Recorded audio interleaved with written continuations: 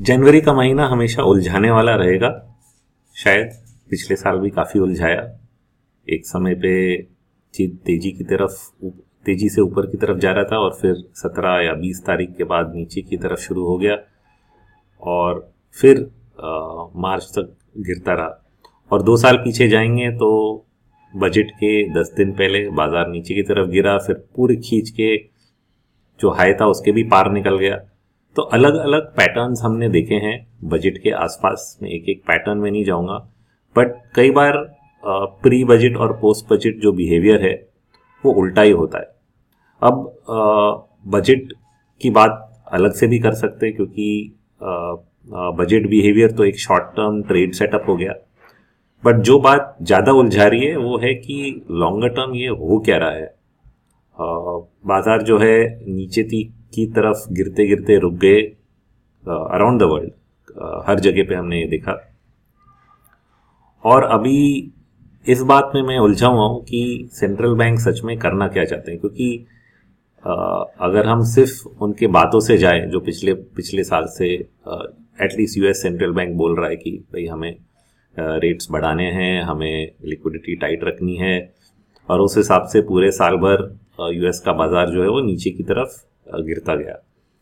परंतु नवंबर के बाद उन्होंने काफ़ी लिक्विडिटी मार्केट में इंट्रोड्यूस करी अलग तरीक़ों से, और ये तरीक़ों को अब सब लोग फॉलो करने लगे। एक तरीका था जो ट्रेजरी जनरल अकाउंट है उसमें से लिक्विडिटी निकाल के मार्केट में दी गई। दूसरा है रिवर्स रेपो परचेजेस जो बैंकिंग सिस्टम के थ्रू लिक्विडिटी जनरेट हुई। तो ये काफ़ी लिक्विडिटी नवंबर के इलेक्शंस के पहले जनरेट की गई और बाजार उस समय ऊपर भी गया, फिर दिसंबर में गिरने लगा। तो नैस्डैक ऑलमोस्ट प्रीवियस लो के पास तो आ गया, परंतु उसका लो उसने तोड़ा नहीं। तो जब हम दिसंबर एंड का जो सेंटिमेंट देखते हैं बहुत दोनों भारतीय बाजार में और यूएस बाजार में, तो एक ही इंडिकेटर था जो बिल्कुल ही बाहर खड़े होके निकल के आया, that was the put call ratio. और इसमें हम बात कर रहे हैं volume of puts and volume of calls जो ट्रेड हो रहे थे डेली, उनका जो रेशियो है वो दोनों बाजारों में नए रिकॉर्ड्स पे पहुंच गया। नए रिकॉर्ड मतलब multi year record, all time high नहीं बोलेंगे बट कई सालों का हाई था दोनों बाजारों में। और इस तरह के जब रीडिंग्स मैंने पिछले पास्ट में जब भी देखे हैं, they were always associated with medium to long term bottoms. मतलब ऐसा एक बॉटम जो कि या तो कई हफ्तों या महीनों तक नहीं टूटता है, कई बार वो लॉन्ग टर्म बॉटम भी हो जाता है। अब ऐसी रीडिंग्स इस समय पे क्यों आई जब सबकी एक्सपेक्टेशंस है कि 6 महीने के अंदर यूएस रिसेशन में जाने वाला है। तो something is mismatching here, something is not correct. या तो ये टेम्पररी इंडिकेशन है कि ठीक है एक स्ट्रॉन्ग बेयर मार्केट रैली आ सकती है और उसके बाद फिर से हम असेस करेंगे। वो तो शुरुआत हो चुकी है दिसंबर के लोज से। World markets around the world, Europe से लेके जापान, एशिया, सब ने रैली किया। इंडिया काफ़ी देर तक नहीं कर रहा था, बट पिछले 2-3 दिनों का जो पैटर्न है उससे मैं कहूँगा कि भारत का बाजार भी दूसरे बाजारों के साथ ऊपर की तरफ उछलने लगा है। And it's not even a month. अगर मैं वो दिसंबर रीडिंग की बात करूँ तो उसके हिसाब से तो 1 month is not enough, it should take several weeks और several months before we turn down again based on just that reading. So it should be a stronger bear market rally, typically last for 5 to 6 weeks, और 5 से 6 हफ्तों के बाद फिर से अगर corrective phase आता है उसको हम ध्यान रखेंगे।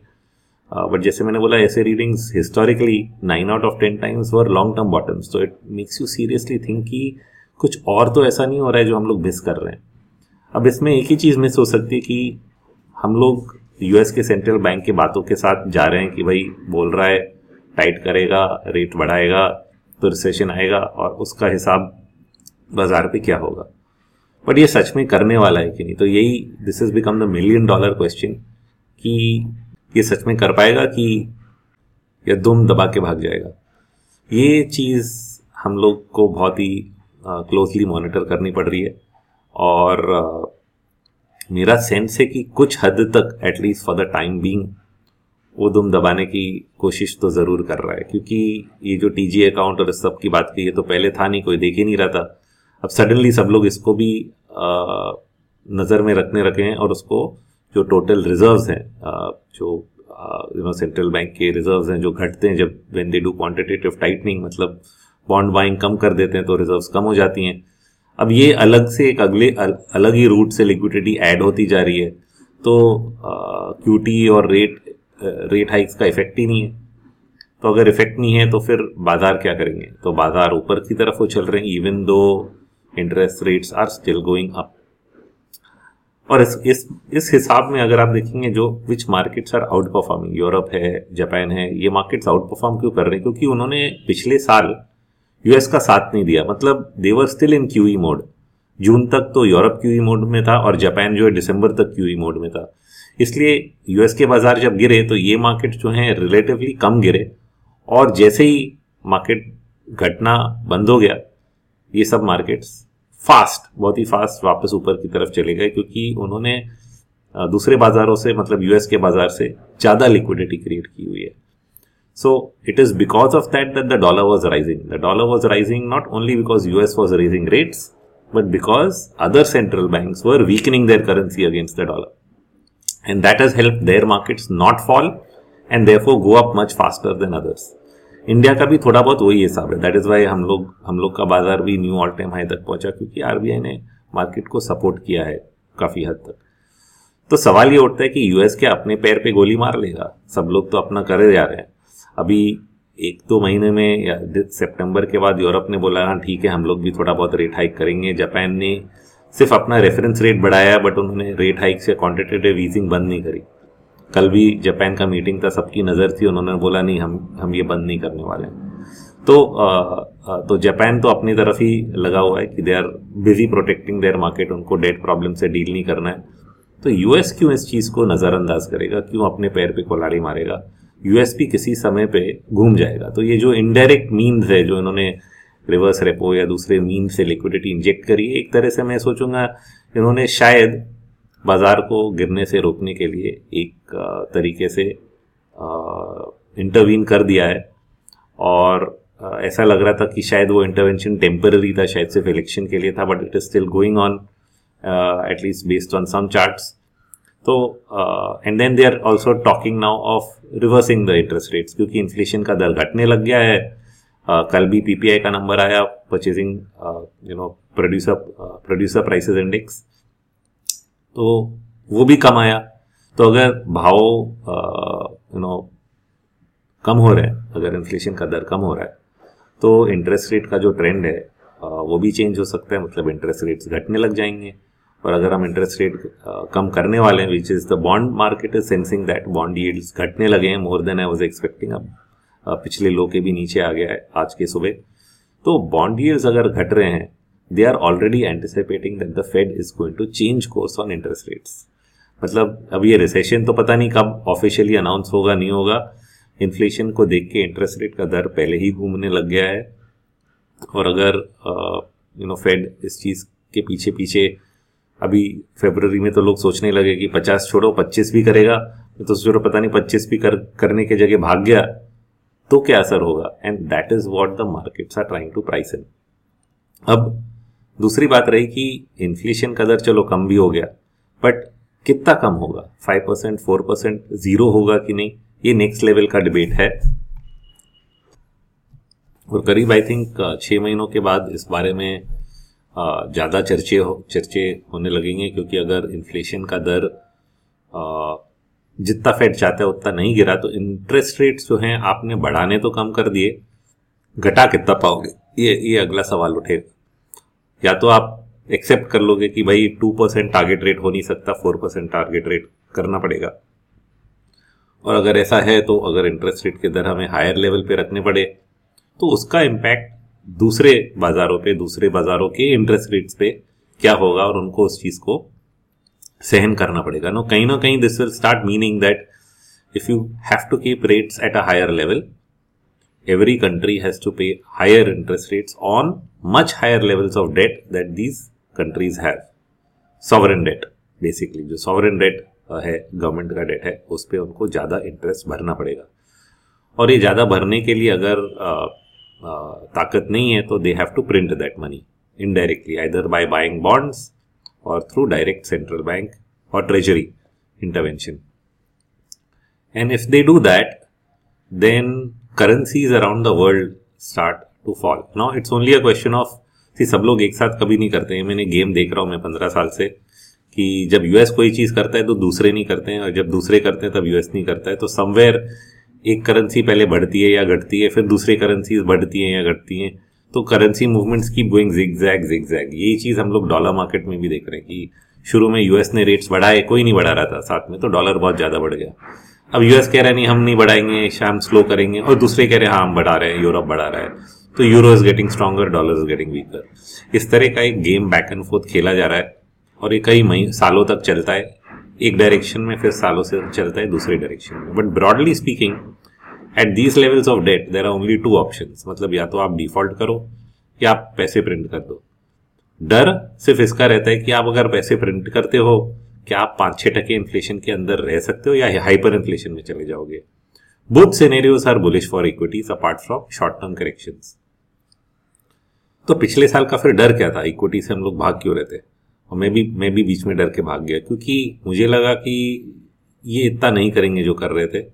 But the Fed kept thumping the table saying that we will do this, we will do this, we will do this, and the dollar broke out beyond 102, जो कि काफी हाई लेवल था. सोचा नहीं था मैंने कि वो जो उसका ऑल टाइम प्रीवियस हाई था उसके पार निकल जाएगा, और उसके पार भी निकल गया. I think it was around 103.9 or something, and once that 103.7 maybe, and once that level was surpassed, then it looked like a breakout to a new zone. So इतना strong dollar को करना was a big risk, which meant that instead of going in for inflation or to solve the debt problem, they are choosing to significantly weaken the market. And the risk in that is कि कहीं बहुत बड़ा date problem ऐसे सामने आके खड़ा हो गया तो डिफ्लेशनरी इम्पैक्ट होता है, और जिसका इक्विटीज पे बहुत ही नेगेटिव इम्पैक्ट होता है. तो ये चीज का डर सामने आ गया क्योंकि डॉलर जिस तरह बढ़ रहा था.